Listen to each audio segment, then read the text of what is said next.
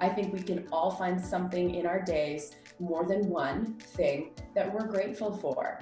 And it usually is the small stuff. It's not the big stuff. So if people live over there and are engaging in those behaviors to get through these next 2, 3, 6 months, whatever, then I feel like, wow, we collectively are gonna have a whole bunch of people who have learned the definition of resiliency. And if we have that kind of population rolling forward, amazing. You're listening to My Evolved Life, a podcast that simplifies health and fitness and helps you maximize your life. My name is Vuna Win, and I'm the creator of the Evolution Training System. We're so lucky to be living in the information age, meaning it's easier than ever to access information and find answers to any questions you may have. But isn't it confusing when you read information that's conflicting, or worse yet, just sounds wrong? I'll be sitting down with industry professionals to give you clarity and leave you with tangible actions you can take immediately to improve your physical, mental, and psychological health. Today, we welcome back Cinder Smith, registered psychologist. I first had you on the show sometime in November, December, I believe, and we had you again in the first couple of weeks of COVID. Now we are heading towards the 7th week of the pandemic. The biggest effect for most of us being that we're locked inside, we're being asked to self-isolate, quarantine. So I'm curious, what are your biggest observations over the course of the past 7 weeks? And how has that really evolved since the last time we talked, which was about 5 weeks ago? Yeah, okay. So I would say, and I've kept it like a little journal actually for myself and for just watching the trends and the transitions that people have gone through. And so I'd say with week 1 and week 2, it was a little bit of I don't want to say happy time, but everybody was more, oh, we're working from home, no big deal, this is kind of fun. Not really, I think, wrapping their head around the seriousness of it. Week 3 and 4, people are kind of settling in a little bit more. Teachers are giving some Zoom classroom times with students.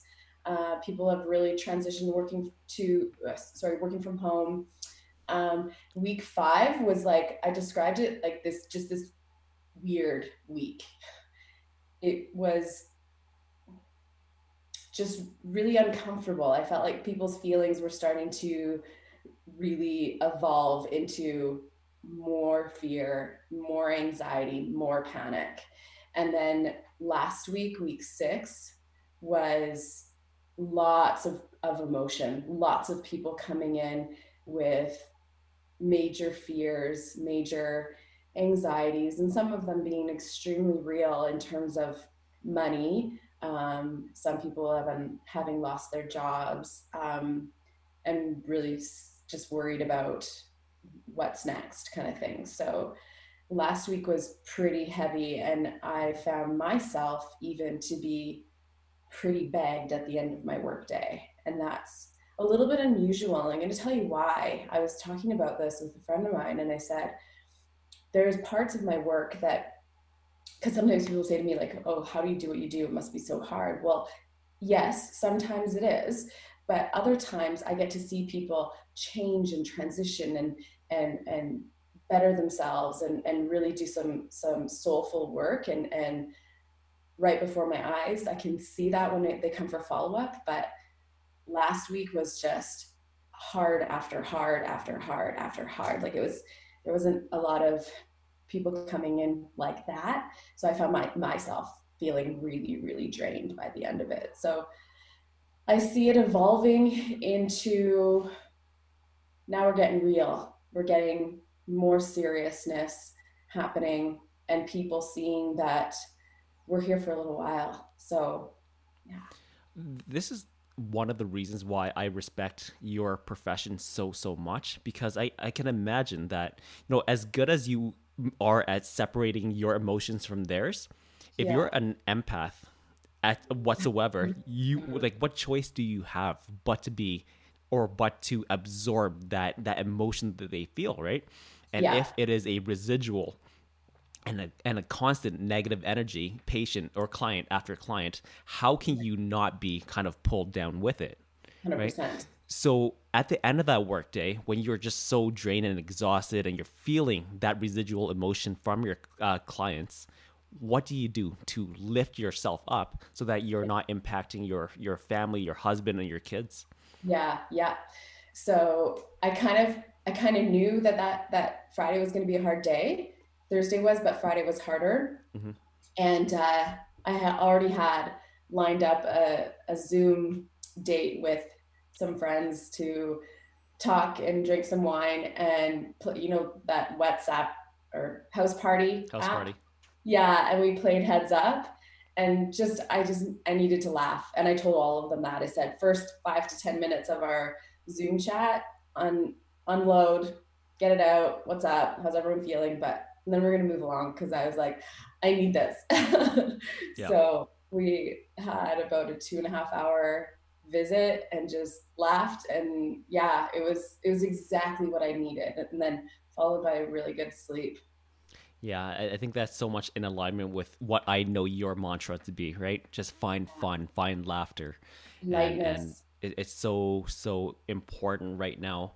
Yeah, I know we all talk about this, and it's almost getting old to a degree. Yes, there is so much uncertainty right now, right? And that's yeah, the biggest concern. If we had a predicted end date to this, I think people could cope a little bit better. I agree. But now 7 weeks in, we're not necessarily any further than we were at 1 week or 2 weeks in. And I Yeah, think as the weeks go on, it's just gonna get more and more severe. The anxiety, the stress level is gonna go up and up, right? And of course, as time definitely. drags on, people's financial situations also gets worse and worse, assuming that they've lost their jobs or whatever, right? Yeah, yeah, definitely. So one of the real curious things about me, again, going on that uncertainty, is the information that's being, and this is just my opinion, but I find that the information being put out there isn't consistent, and Yeah. that contributes to that uncertainty, right? Oh, So completely. People don't know what masks, to listen to. yeah, that's exactly it, right? Masks, Yeah. wear them or not. Like within the first couple of weeks, it was Hmm. they don't really help. But Hmm. now it sounds like the messaging is more okay.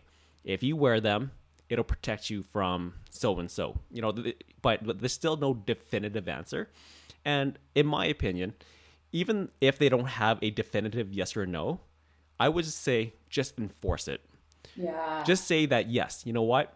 To the best of our knowledge, if you wear a mask, it will help. Give the people some sort of certainty. People are just looking to be Yeah. told what to do, Oh, they're right? hungry for it. And the anecdote that I like to use right now, I like to use my mother as a great example of this, Right. right? Yes. So there are some loose guidelines around produce because they may be potential carriers of the virus.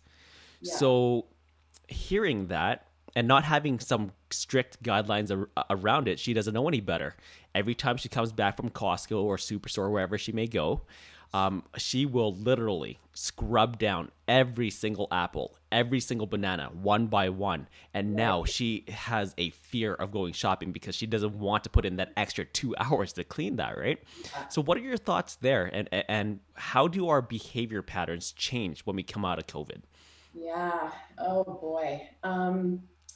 How did they change? I was just talking about this literally last night with a friend about that. That what do I think? What is it going to look like when we're on the other side of this? Oh, you know that I'm an optimist by nature, but there's a part of me that's worried that people are going to be really fearful, judgmental, and angry because I don't know, as soon as things kind of loosen or soften a little bit, I think they're still going to have that scarcity mentality and that fear mentality because everyone's being, well, not everyone, but we're being invited to be conditioned for those ways of thinking and being right now and doing. Having said that, fear and anxiety breed fear and anxiety. And when we watch somebody else engage in behaviors that are, I'm going to air quote, protective in nature in their mind, we feel the need to do that same thing or then some. Um, I think that COVID is going to, not I think, I know I can see it right now before my eyes, is breeding more and more obsessive compulsive disorders in people, hands down. Which is a lot of that. Obsessive compulsive disorder says this: I have an obsession, so I have to have the cognitive thought of I need to do X or else. That's, I'm putting it very loosely. So to have the thought and then to have the behavior, the doing, the compulsion. So that's the execution. I feel like every single piece of produce that comes in my house is dirty and has COVID, and therefore I have to excessively wash every single thing in there. So and through time and practice and repetition, repeat, people really now associate those two things, which just it just solidifies that pattern of behavior even further. So yeah, I just see I've been listening to a lot of podcasts, and I know I've told you before, Brene Brown is just one of my favorites. Mm-hmm. And she had a phrase that she used that I loved, because I've been telling people, limit your social media intake and limit your news consumption, period, and be picky about who you're going to listen to. Please, for the love of God, don't listen to politicians for health advice. Yeah. That's my one political statement, period. But someone like Hinshaw, who she is just educated and grounded, and she knows what she's talking about, and her delivery usually comes from a place of just calm and even maybe a little sense of hopefulness. And so listen to her. Anyways, coming back to Brene, she said news consumption is like gasoline on an anxiety fire. Mm-hmm. And I was like, well said. Yes, because you watch something and then you weren't thinking about that thing before, but you are now. And then you find yourself going down, crazy rabbit holes unnecessarily. So that, again, I'm coming back to limiting your social media and news intake, period. It doesn't need to be on the background in your house all day, every day. Please don't. That's not a good idea. At the risk of saying something potentially controversial, and I may offend some people, but That's why we're this is, friends. yeah, in regards to listening to politicians, I mean, they're well advised, and I'm sure they have there's some merit to what they're saying because they are advised by doctors and what have you. But for those people who are, for example, hearing what Trump is saying and thinking that Lysol, like drinking the Lysol liquid or whatever it is, like, I'm sorry, guys. If you hear that and you think that that is valid or factual, Right. life is much harder than what we're going through right now, right? Right. I don't want to say that, but when I heard that, first of all, I don't actually think he was serious. Like, it didn't sound like he didn't have that serious tone behind him. But even Yeah. if he were, I'm sorry, I'm just not listening to that crap. No, It's tough. totally. With all of his medical degrees that he has. Yeah, yeah. The fact that Lysol had to put out a disclaimer, that just kind of shows you where we are as a people. But that also emphasizes the fact that people are really just looking for direction. They don't know any better. They're Yeah, looking for that guidance, right? I know. Um, That's true. Now, going back to the timeline, and if you feel like you don't want to speak to this or you don't have the answers for this, that's fine. But we're speaking strictly hypotheticals here. Yeah. So at 2 weeks, you had a certain vision of the status quo. Okay, what it looked like then. You have a pretty good vision of what it looks like now. So 5 weeks later, week 7. Yeah. Let's assume, and I think this is a fairly good assumption now that we just had the Stampede being canceled. Looks like a lot of things are being canceled, projecting like 3-4 months forward. Chances are Yeah. we're not going to get back to any form of normalcy, the new normalcy, potentially Right. for another 3, maybe 6 months. Totally. Yeah. How do you project what you're seeing now? Project that forward. What are Yeah. people going to be like down the road? Let's call it 6 months. Yeah. Okay. So I think, and this is my observation and my opinion, both professionally and personally, is I'm going to kind of break it down to two ways of getting on the other side of this beast, because again, it's not an if, it's a when. We will get on the other side of it, period. People can and are doing it, let's say, number one or way of dealing with this right now. um, Watching too much news and social media, having increased panic and worry and anxiety, socially isolating, which is very different than social distancing. I'll come back to that. Um, and not maintaining a good, healthy routine with sleep, eating, exercise, drinking water, and having some form of social connection. So I'm seeing people do stuff like that over there. And some of that does also include increased alcohol consumption, increased illicit drug use, or abusing their pharmacology medications, um, increased in abusive behavior in homes. Domestic violence is on the rise. And I gotta say it, and I gotta put it out there, and suicide for sure. That is what is happening. I'm kind of a tell it like it is person. So there's one way.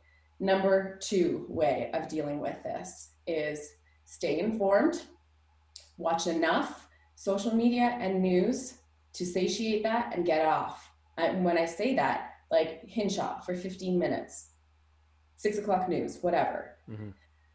Second is maintaining really good routines, sleep, all of those things. Getting up at the same time every day, going to bed at the same time every day, shower, eat your breakfast, stop work for lunch, get outside a little bit every day, find a way to connect with your family and your friends. And then other stuff like learn a new hobby, learn a language that you've been putting off for a long time, or just doing something new and something fun. And reminding yourself that we are going to be okay. We will get through this. And we talked about it before, having gratitude. I think we can all find something in our days, more than one thing that we're grateful for. Yeah. And it usually is the small stuff. It's not the big stuff. So if people live over there and are engaging in those behaviors to get through these next 2, 3, 6 months, whatever, then I feel like, wow, we collectively are going to have a whole bunch of people who have learned the definition of resiliency. And if we have that kind of population rolling forward, amazing, especially with our kids. I know I kind of mentioned that last time, but I'm coming back to it. Like, what are you as parents out there doing to role model good behavior for your kids? Because they are our next generation. And if you're role modeling that panic and instilling fear and those kinds of things, please find a way to not do that. Panic in private, but not in public in front of them. And remember that, yeah, they're watching when you don't think that they're watching you. And so be careful about what things you're instilling in their little minds and in their little worlds. Their worlds are smaller than ours, and they are now observing us more and more and more. And so being really cautious about what you're saying to your spouses about what's going on and how you're responding and that kind of stuff. So yeah, I see this could kind of go one of two ways is what I'm getting at. And one of the things I've been talking about with every single person that I'm working with in my practice is, how can you be your best self during this really, really hard, uncertain time? What does that look like? And everyone's is different, but some people like to write it out, or we'll just talk it out. But that's really what I've been trying to kind of refocus or shift and get people's mindsets a little bit over there. I think one of the difficulties, though, is that we will always, as a people, again, collective we, will fall back on old habits. Well, we're going to fall back onto what we're used to, right? So if we are habitually used to living in a fight or flight mode, living in fear, this is only going to exacerbate the issue, right? Yeah. And going back to what you were saying, in terms of communication in front of kids or with kids or whatever, you want to be extremely conscious of the things that you say. Yeah. But that being said, I think that a lot of people are very much on edge right now. And when Yeah. you're on edge, you do things on impulse. Like Oh, it's not a completely. controlled, Yes. decisive or decision rather, but you just do it because it's a snap judgment, right? Reactive. Do you see a lot of that? Absolutely. Way more impatience and impulsivity for sure. Anger is right there. And the thing about anger underneath it is just fear and hurt and pain. Anger is just what people project. Um, but yeah, I'm definitely seeing people having a lot more of a reaction to things. And I think we talked about this in our very first session Mm-hmm. together, the difference between responsive or sorry, reacting and being responsive. Reaction requires very little thought, if any. When we react to something, we're just going on almost sheer emotion and react to an emotion behaviorally. Whereas a response requires you to just pause, like, what is this feeling? Check in with yourself. Why am I feeling this way? What's this all about? And get in your head a little bit about it. It's like, get curious about, what am I scared of right now? What did I watch or listen to or read, or what got me feeling really triggered right now? So that you can label it and put meaning to it. And it doesn't always mean that that worry or that anxiety goes away. It usually doesn't go away, but you can dissipate it a little bit. So when we're in this really serious, uncertain time, finding ways to think about it differently is huge. It is not easy. I've been doing this for a long time, and I still find myself like, oh, okay, no, I don't need to think that like that. How can I regroup and have a different perspective about this thing or the thing that I was worried about or something like that? Does that make sense? Yeah, it does. It does. And I mean, if you can find, or if I can find a positive in all of this, it's really the fact that if you had some underlying issues or problems that you didn't know about, they'll really come to the forefront. Oh, So, right, they definitely whether are. it's financially or relationally, I think, Yes. the last time we talked, you kind of, we kind of joked about how, um, there are going to be some divorces or some breakups as a Yeah. result of this. And chances are, I don't think it's this situation itself that is creating that result, but these Correct. are underlying issues. That relationship already had issues to begin with, and this just really brought it out to the forefront. And likewise, financially, right? Do you agree with that? Yes, 100%. Yeah. I've been saying that this is bringing out a whole lot of, well, let me say it this way. I gotta be, you know how I am with language, it's so big. Yeah. This is bringing out opportunities to look at your dark spots and do some healing. Some people aren't going to do that. They're going to say, they're going to deny it, repress it, and pretend that those things aren't happening or aren't coming up and they're not theirs. And there are other people who are, they are doing that, and they're saying, Cinder, I've noticed this about myself, and I know that this has been a trend or a pattern in my life, and I gotta look at it and I gotta do some work around it. So yeah, I'm seeing a little bit of both of those things, but definitely this whole thing is bringing out opportunities to look at it. Yeah, and correct me if I'm wrong. You had alluded to there's an increase in domestic violence, or Yes. potentially an increase in domestic violence, and I think that anger and violence is not a an appropriate response or not a natural response. So if this situation is bringing that side of you out, that does indicate that you have an underlying issue with anger that Yes, may need to be addressed. If not now, then once we get out of this. Is that fair to say? definitely. Oh, I agree 100%. Yeah. And I can qualify a little bit that statistic, I don't know the exact number, but that yes, increased domestic violence here in Calgary, because I have uh, a couple friends in my life who are police officers, and and yeah, an increase in suicides in the last 3 weeks for sure. So I know you are on some, you're a part of associations for Yep. psychology. What is the collective thought process, or not thought process, but where are you guys, like, where are you guys at? Like, are you guys implementing new strategies? Are you guys communicating about it differently? Like, what's the Yeah. latest and greatest? I know you guys are adapting very, very quickly.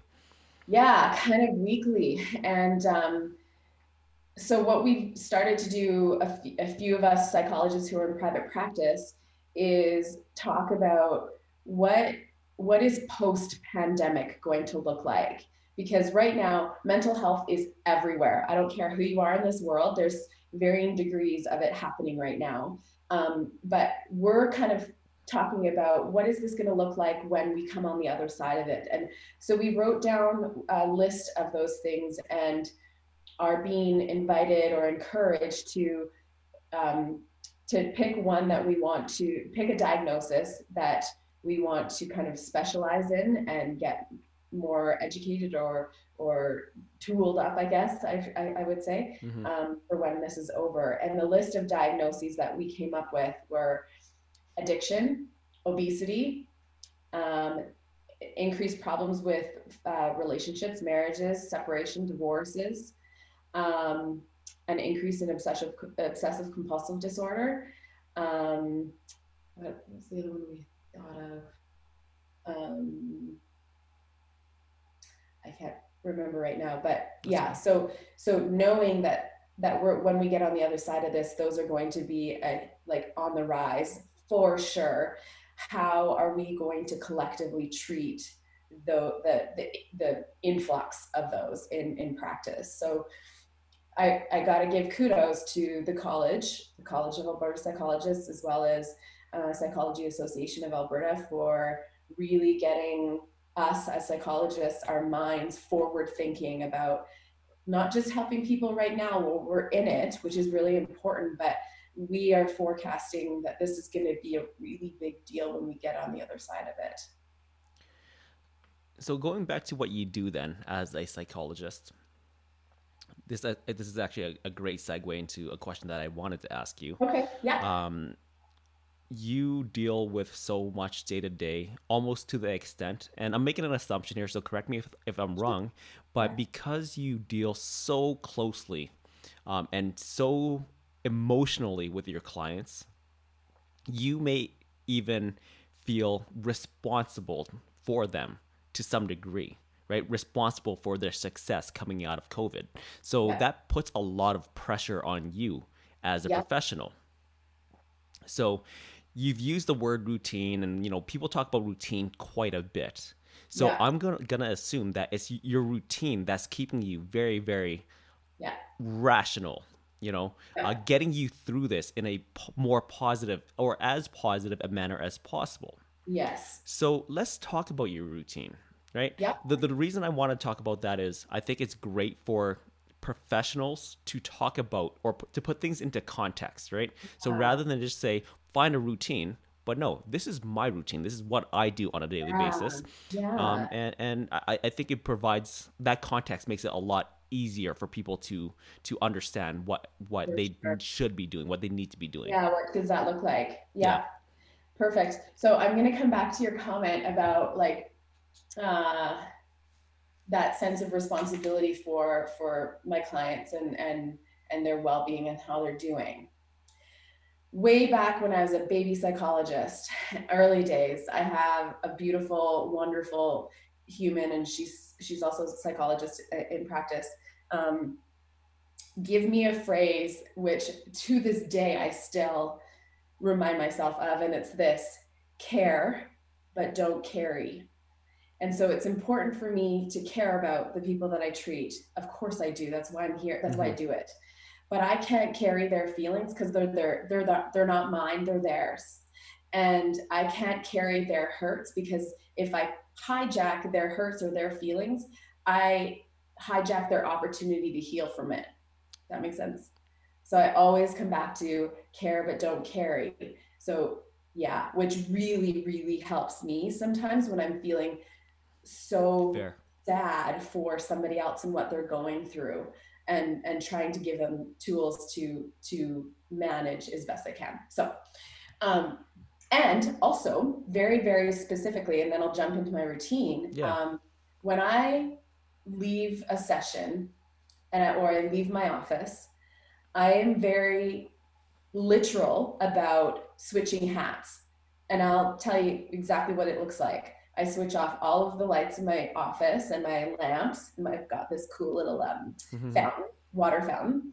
Um, I turn off my computer, put it in my bag, and then I lock up. And I'm very intentional about all of those things.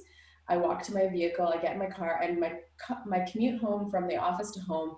Well, now it's not nearly as much traffic, but about a half an hour, but 20 minutes. And I use that and listen to some of my favorite music. And that's my transition from psychologist hat to now I'm going to be home and I'm going to be a mom and I'm going to be a wife and I'm going to be a friend and a daughter and a neighbor and all of those other things. And the first, okay, maybe not the first, second thing I do once I walk in the door and greet everybody is I change. I literally get out of my work clothes. It's kind of like getting out of your uniform. And for me, it really helps to switch out of that hat and then do my other life. And because when I do that, I take the time to fuel myself back up so that I can saddle up and go do another difficult day the next day. So, what does it look like? Sorry, Dan, I have before you talk about your routine, I have to say that that's amazing. Like that is a very conscious decision that you're making to yeah, switch those hats, right? yeah, And because it's a conscious decision, you put the proper steps in place. This is what I do. Okay, I get yeah, in my car, I turn on the music. I yeah, get home, I change. Like, and that's that, right? You totally. don't leave it up to chance, Yeah. right? And it's funny, like if my little humans were here, they would if you interviewed them, Yeah, they would say, what is this? What's the first thing that mom does when she walks in the door? Literally, they would say that. So great. yeah. Okay, so I wake up ish same time every day between 8 and 8:30, quarter to 9, depending on the kids too. I'll come downstairs and I'll make a cup of coffee, and usually I go back upstairs into our bed and drink my coffee in there, and I don't look at my phone. I don't have anything on. I just kind of sit there for not very long, like maybe 5 to 10 minutes, and just it's kind of my version of meditating, but I'm not really meditating. I'm just Sure. well, maybe in meditation with my coffee. There's a reason why my shirt says drink coffee. And then once I'm done that, I'll come downstairs and have some breakfast. Breakfast, usually, if I get down to brass tacks, will be some Greek yogurt and berries and granola, or I'm a big fan of scrambled eggs. Then I'll usually either, it depends on my day. Either I'll work out right away and then get ready to go into the office, or sometimes I just get ready and I go into the office and then work out later on in my day. But there's always some form of exercise, especially right now. I will openly admit for one sec that prior to COVID, I did not work out every day. I worked out about 4 or 5 times per week. But right now, I just made a commitment to myself. I'm like, you know what? No, every single day, something, whether it's going for a walk, running on the treadmill, doing a bar class, riding bikes, which now we can do, but some form of exercise every single day. So that's what else I'm doing. Hmm. And then in and around dinner time, depending on if I'm going to make dinner or if he's going to make dinner, what if he's making dinner, I'm probably hanging out with the kids and doing something with them, or if I'm making dinner, vice versa. We've gotten into this fun new habit of watching Family Feud together, and the kids love it. So we'll either have that on like while dinner's being made or while we're eating, but we'll sit down all together and have dinner together, and and oftentimes we will talk about like what was your best thing in the day today, like what was the awesome thing that happened that you want to share with everybody. And then we'll finish and clean up, bath or shower for the kids. And what we've gotten in a habit of with them is all five of us sitting down and watching a little bit of a movie together before bed. And it's not long; it's like 20 minutes or something like that. And we've told you before, I've watched Frozen 2 more times than I can count in 7 weeks.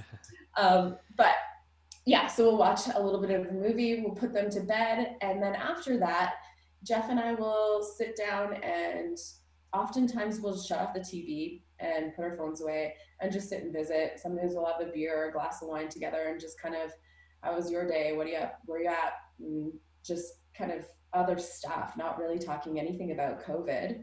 And then we go to bed. So and literally that's kind of exactly my day. After I'm done with you, I have a virtual online class that I signed up for that I'm going to do. I have a little bit of work I have to do today. We're going to get outside because it's beautiful out today.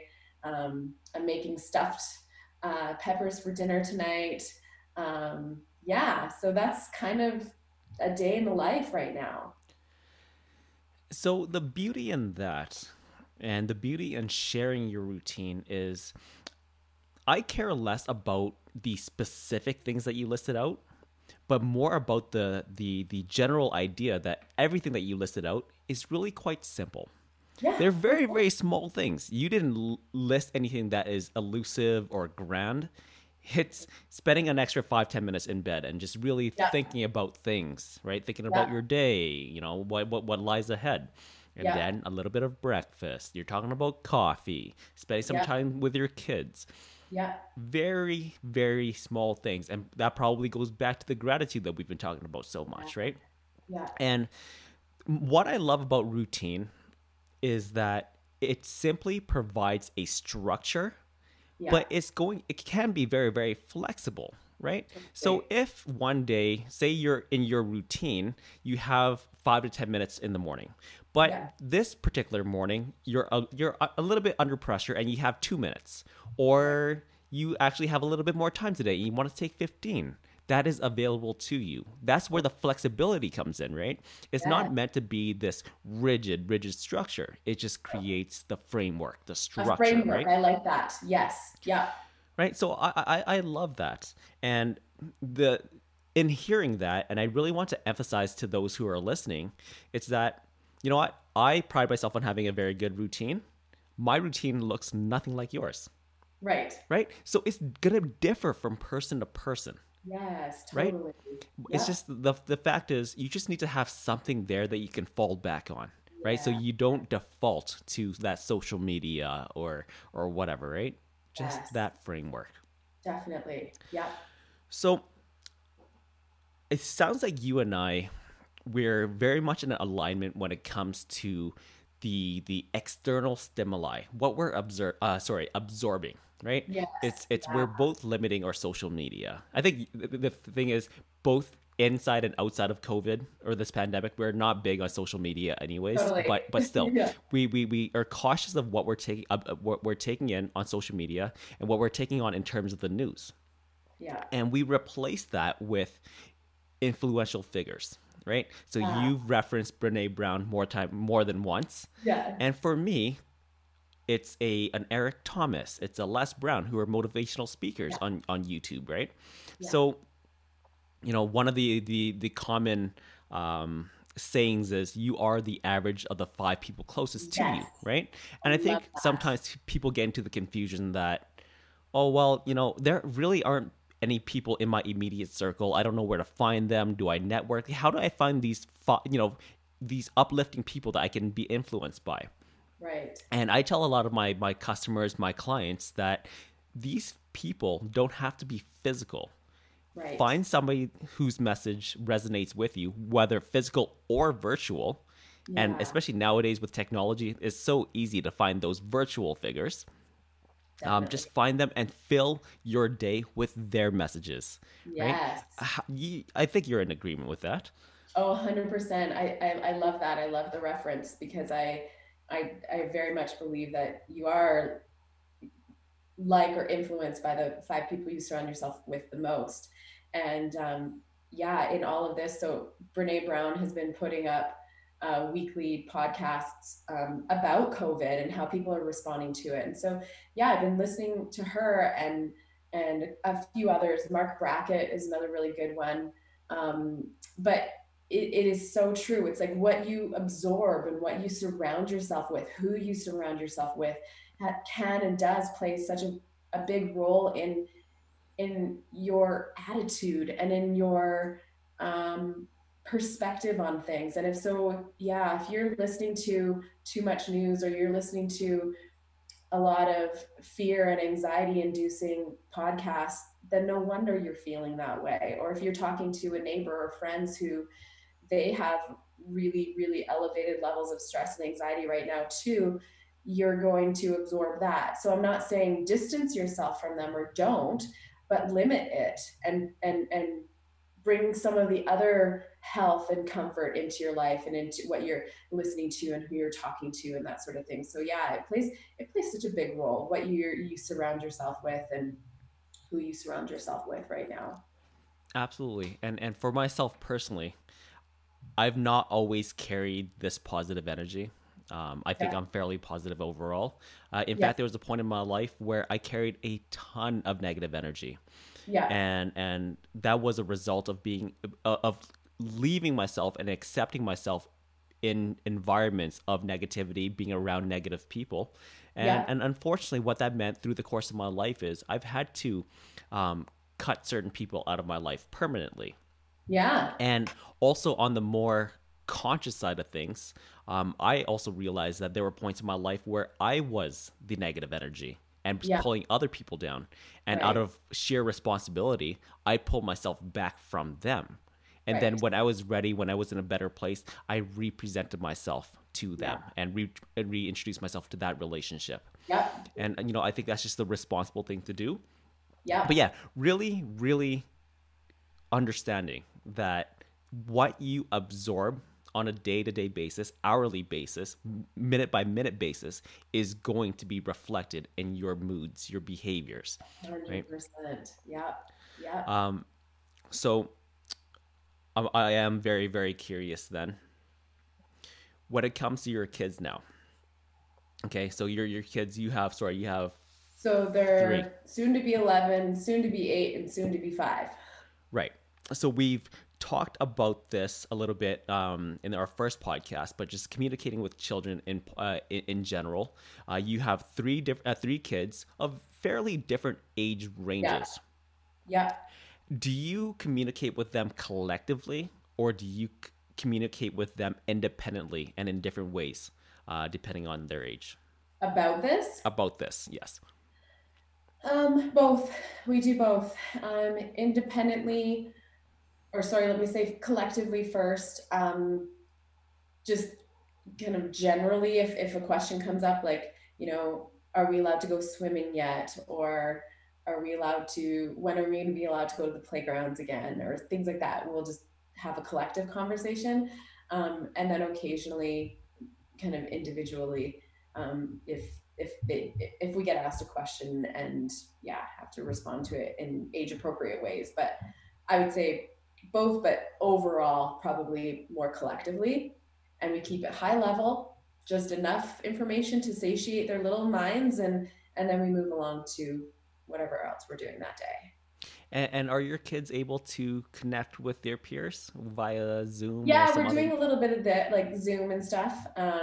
But man, my heart goes out to the families who have only one child during this, because that's got to be hard. Like the three of them, they can play and they do, and they we do stuff with them, and it's great, especially their social aspect of it. But I really feel for families who have just one child and trying to keep them entertained, and right now it would be really, really hard. Yeah. Um, I'm just gonna take a quick deviation. That's okay. We've referenced the notion or the concept of the phoenix several times, Yes. and when you and I were having a conversation earlier in the week, Yeah. you made a reference to a quote that you really liked, and I was hoping that you could quickly read that, and it looks like you jumped Got right it. for that book. Yes. Okay. So I love this, and I really I'm going to read it, and I want people to really hear it, because it kind of is coming back to my own belief about these two ways of getting through these next few months. So again, I'll tell people it's called Broken Open, and it's by Elizabeth Lesser. And here's what I'm going to read. I am fascinated by what it takes to stay awake in difficult times. I marvel at what we all do in times of transition, how we resist and how we surrender. how we stay stuck, and how we grow. Since my first major broken open experience, which was my divorce, I have been I have been an observer and a confidant of others as they engage with the forces of their own suffering. I have made note of how fiasco and failure visit each one of us, as if they are written into the job description of being a human. I have seen people crumble in times of trouble, lose their spirit, and never fully recover. I've seen others protect themselves fiercely from any kind of change until they're living a half life, safe yet stunted. But I have also seen another way to deal with a fearful change or a painful loss. I call this other way the phoenix process, named perfectly for the mythical phoenix bird who remains awake through the fires of change, rises from the ashes of death, and is reborn into the most vibrant and enlightened version of themselves. I describe the phoenix process later in part 2 of the book, but for now, we need only to understand it as an alternate way, as an alternate to going back to sleep. I love it. Like, I just love it that there's two ways of getting through this. And one is to stay over there and be stunted and safe. And two is dig your heels in, sit tight, be firm, be strong, and find a way to get through it in a really, really healthy way. Is that easy? Not at all. Is it doable? Yes. And when someone can make that commitment to themselves that, you know what, and part of that is sometimes just say it out loud, like, today I'm scared, today I'm fearful, I gotta find a way to feel it and heal it and move through it. And the more you do stuff like that, the better you get at it. The thing about hard emotions is anyone can get better at managing them. Practice, repetition, repeat. You don't just magically start to be okay with your anxiety. It's you pick it and you choose to say, I'm not going to let it railroad me today. I didn't want it to show up this early in my day, but my anxiety is here and I need to just be with it for a little bit and trust that it doesn't have to railroad my entire day. Just be with it for a little while and then get out of your house. My phrase I've told you before, to get out of your head, get out of your house. Sometimes you just need to switch gears and do stuff like that. So, Phoenix process, like, we all have this opportunity to be that, to do that, even though it's super hard. That quote It so makes so it is so appropriate to the times now. totally, The term itself, the phoenix process, yeah, it's so applicable. And the key word here that I want to hone in on is process, right? It's a process. oh my We're gosh. not, and part of that process may be just to lay low and do just enough for you to sustain and maintain, right? Yes. And I know there must be a lot of external pressure right now. I think we've talked about this as well. There's a lot of pressure because all of a sudden we we we have so much extra time, right? And the Yeah. pressure is on us to be crazy productive, Yeah. Yeah. grow, develop, read, learn. But the reality is, it's just not practical for Right. everybody Yeah. to absorb that extra pressure. Right. But one of the things that I want to be very conscious of, because I do articulate this quite often to my own clients and customers, is that there is a fine line between not putting any pressure on yourself at all, but putting on enough so that when you get out of this, you haven't regressed by Yeah. months or years, right? Because one of the things I hear often, and you see memes about it and people joke about it. There's this term called the quarantine 15, which is I the know. assumption that you're going to be, or not even the assumption, it's the acceptance that you're going to be 15 pounds heavier when you come out of this. Yeah, they justify it And by the yes, quarantine. exactly, they justify it. And I really feel like it's a double negative right now because Yeah. both on the physical front and the nutrition front. So Yeah. it's talking about the physical front, you know, we do live fairly sedentary lives nowadays, especially compared to our ancestors, right? Who were farming and producing, Right. what Yeah. have you. Hmm. Right, so we work a desk job, and then we come home and we maybe cook dinner, but then we end up on the couch again. But Yeah. now you don't even leave your home, right? Right. So Yeah. it's really that double negative, especially if you don't take on any form of exercise or movement. And then Right. on the nutrition side, because you have the extra time, it sounds like a lot of people are taking on baking or what have you, right? Yeah. And when I say baking, I'm not talking about consciously healthy baking. We're talking about the, you know, Yeah. The comfort comfort food. foods and what have you, right? So it really is a double negative. You're moving less and you're eating more and you're eating worse. Right. How and where do you personally draw that line between not putting in any pressure on yourself at all and putting on just enough so that you come out of this Yeah.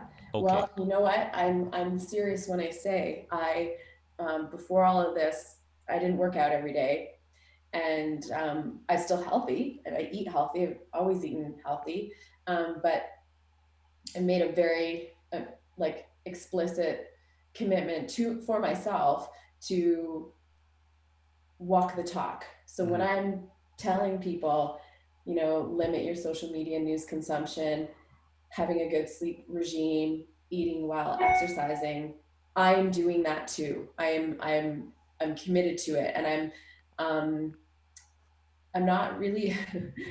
People are learning a lot about me in this session. I'm not really a sweet tooth person. I'm all salty stuff. So the whole Chips. baking thing, I'm kind of like meh, whatever. But you put me in front of some nachos and salsa, and oh boy. Um, but I'm same thing. The college is really colluding us to come together and get ready for post pandemic, and so I'm committed to being ready for that. So it's kind of like training for a marathon, that you don't just jump on a treadmill and pound out, 6 miles when you haven't been running in months. It's a slow progression, and you add and you add and you add and you add and you add. So I am committed to doing the things I've described to you about my routine in my day every single day, and build and build and build, so that when we do come out on the other side of it, I am ready. I am armored up. I feel strong, and I feel as though I can offer wisdom and insight to people when they're over on the other side of this. So yeah, I guess I because I love my work so much and I'm so committed to people and their mental health, that's where my internal drive comes from. Not everybody has that. I'm very, very aware of it, which is why I love what you said earlier. One day at a time, just like pick one thing or two things that you're going to do healthier today. Or what are you going to do a little bit more of, or what are you going to do a little bit less of? I'm going to not eat 3 cupcakes today. I'm going to have one. I'm going to walk for 20 minutes today instead of not doing anything. So little things like that, and I think that's doable during this time. And again, it's really inviting to engage in some of those unhealthy behaviors, because it's instant gratification. And people, whether we're in a pandemic or not, people love instant gratification. Lots of people really suck at patience, and some of the really wonderful things in life come through hardship and practice and repetition and patience, and that's not easy. And so yeah, I'm probably kind of babbling now, No, but not at all, not at all. And the distinction that I want to make and I want people to understand is I'm not talking about your weight. I could care less about your weight, right? yeah, no, it's more about To a habits. degree, but Yeah. I'm talking about your health in general, Yeah, right? We don't want totally. to come out of this. Yeah, we're Mhm. naturally many of us are going to come out of this a little bit heavier than we were coming in, and maybe in general a little bit in worse shape than we were when we came in. But that's okay. But there's a difference between that and completely letting go, I know. because both you and I are both fitness professionals as well, Yeah, and we know that especially as we age, yeah, it's much harder to get back what we lost, totally agree. or get off what we gained or what have you, right? Yeah, and yeah, and it's not about, again, it's not about the weight, but if you're not moving, you know what, yes, when you come out of this, your muscles are not going to be as conditioned, your joints going right. to be more stiff, you're going to be in more pain, and for Yeah, you to get out of that I guess that lost progress or that regression is going to take months, if not years. Yeah. So you've Yeah. lost years in these few months that we've been isolated, right? So Yeah. those are the kinds of things that I want people to be conscious of and make Totally. their decisions based on. Yeah. And don't undo the things that they've already done. 100%. A hundred Yeah. percent. Um, Am I allowed to take a sharp right turn? of course. Okay. Okay. Okay. Because this week, what I've been listening to, and the reason why I wanted to come back to what I said earlier, there's a major difference between social distancing, which we all must be doing, and washing our hands, Mm-hmm. but and social isolation. So I've been doing my homework, and loneliness is there's a what's her name? I wrote it down. Jillian Holdwestad, and she did research on um, people who are socially connected um, are, let me see what, 50% less likely to die early when you're socially connected. Another piece that came out of it was, so weak social connections can lead to a significant change in our health, and those included coronary disease, dementia, depression, and a decrease in sleep. So when you put that like big picture here, when we are socially isolating ourselves, we are setting ourselves up for major health deficits long term. So folks, listen to me when I say social distance, yes, we must, but find your people that you need to have in your corner, and it doesn't need to be a lot. It doesn't, you don't need this big huge web. You just need a little nucleus of people in your life that you can talk to, that you can laugh with, that you can share your struggle with. You have to have that. I can't express that enough, especially during this time. We're going to be here for a little while longer, so figure out that piece. It's unbelievable. I mean, yes, you and I, we do our fair share of harping on social media. That's fair enough. Yep. But social media can be good as well, right? It can Yeah. give you that social connectedness.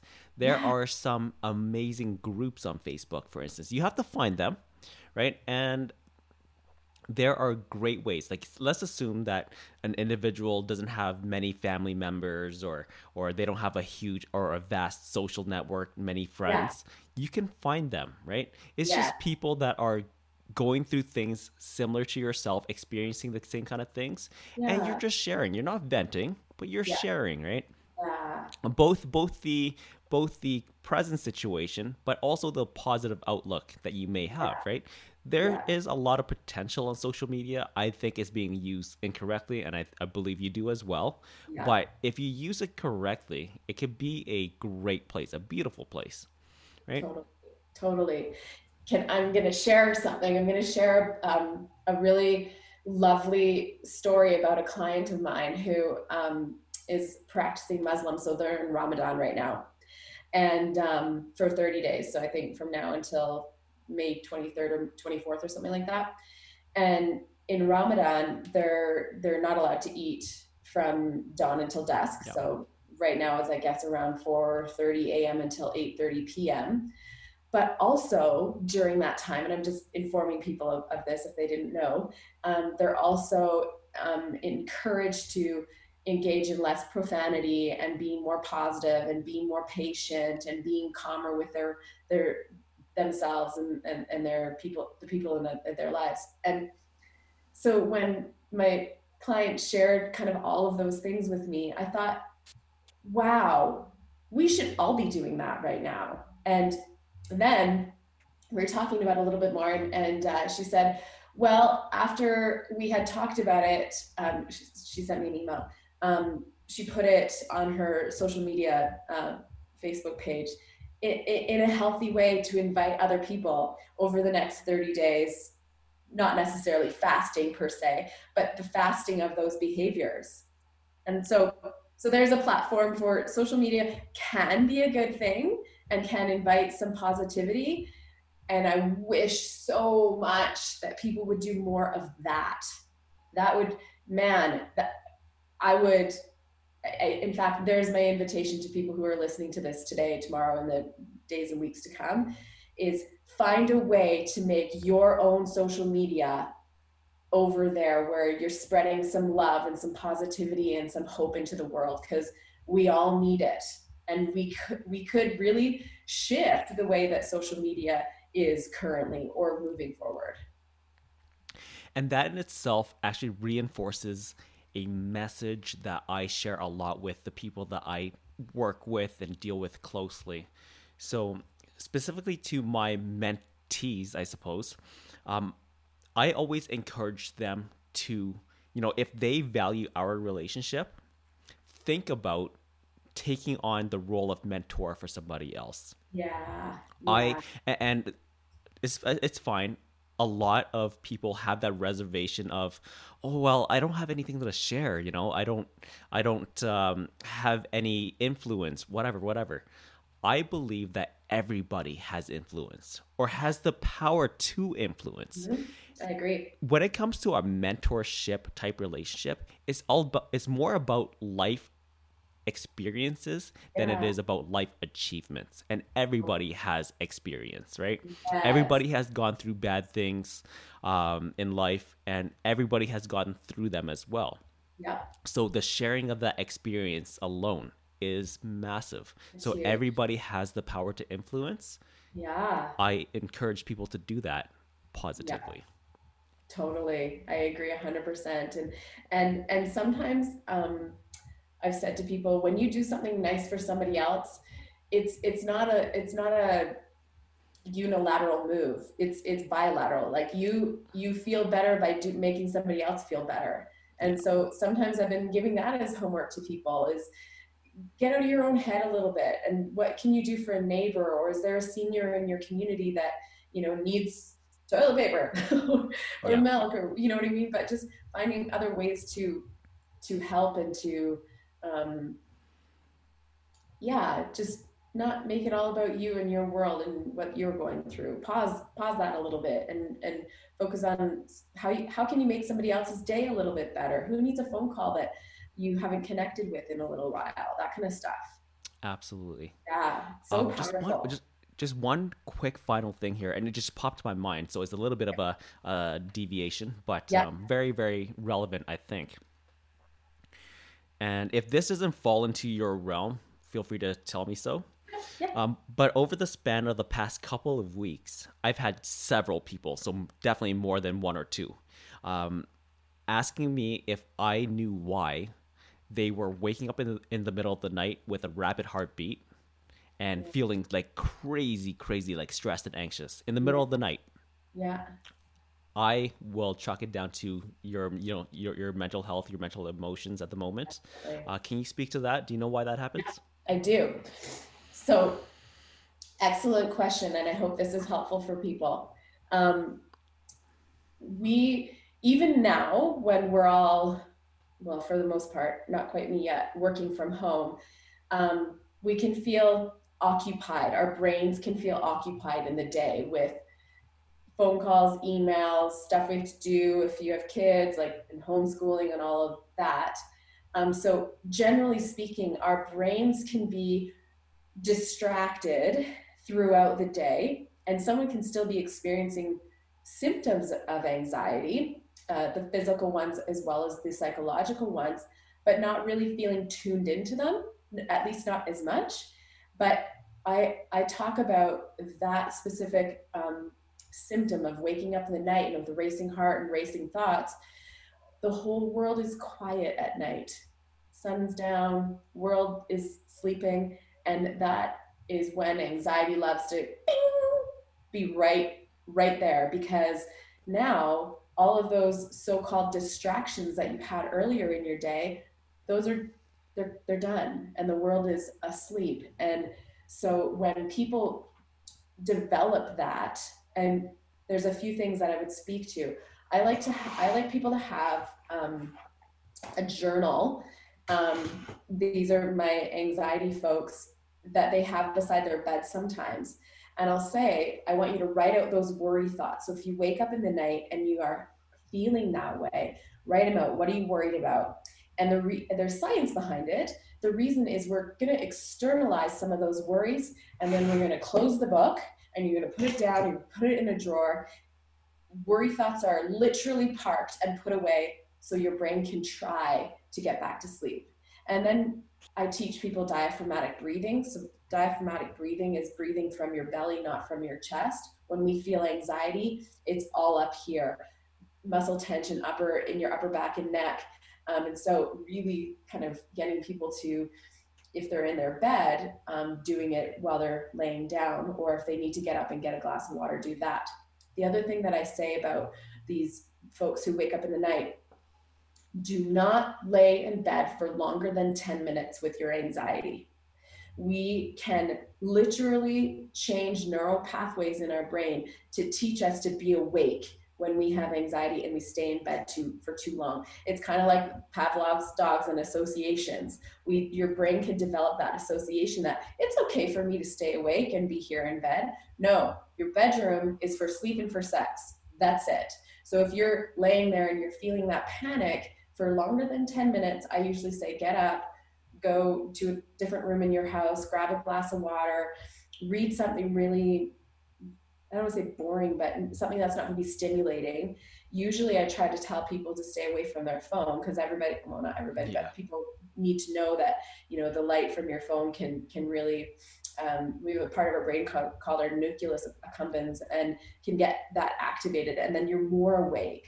So usually trying some of those things, if this is more of a pattern that's going on and you're finding yourself developing insomnia, then call your family physician and have a phone consult or something like that, because sleep is so imperative right now. It's a big deal, and it's a really big deal to be rested, to have good immunity. So sleep is a really strong part of coping well during this time.